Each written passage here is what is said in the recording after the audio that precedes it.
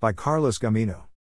Wisconsin law defines the act of graffiti as anyone who intentionally marks, draws or writes on another person's property, or etches into any physical property of another with, for example, a knife. The acts must also have been performed without the property owner's consent, and thus fall under property damage laws.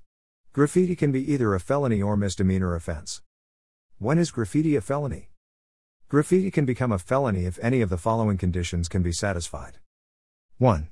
Highway property that is damaged in a way that is likely to cause injury to another person, or cause future property damage. For example, graffiti on a stop sign can become a felony because it could hypothetically result in an accident that causes injury or further property damage. 2. Any graffiti onto a vehicle that damages it in the same way as described above.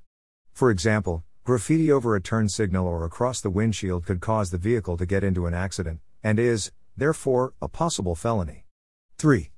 If the property belongs to a utility company and the damage is likely to cause interruption or impairment of service. 4. If the property belongs to a juror and was done in relation to a court case. 5.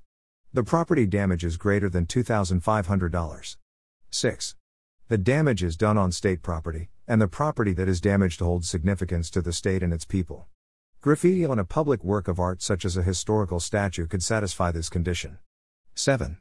Plants or crops are damaged. 8. The damage is done with the intent to steal money from an ATM or other machine containing money and the damage is valued between $50 and $2,500. Some of these felony charges can yield up to 3 years, 6 months in prison and up to $10,000 in fines. When is graffiti a misdemeanor?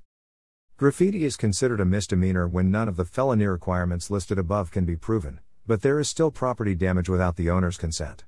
A misdemeanor graffiti conviction carries up to 9 months in jail and up to $10,000 in fines.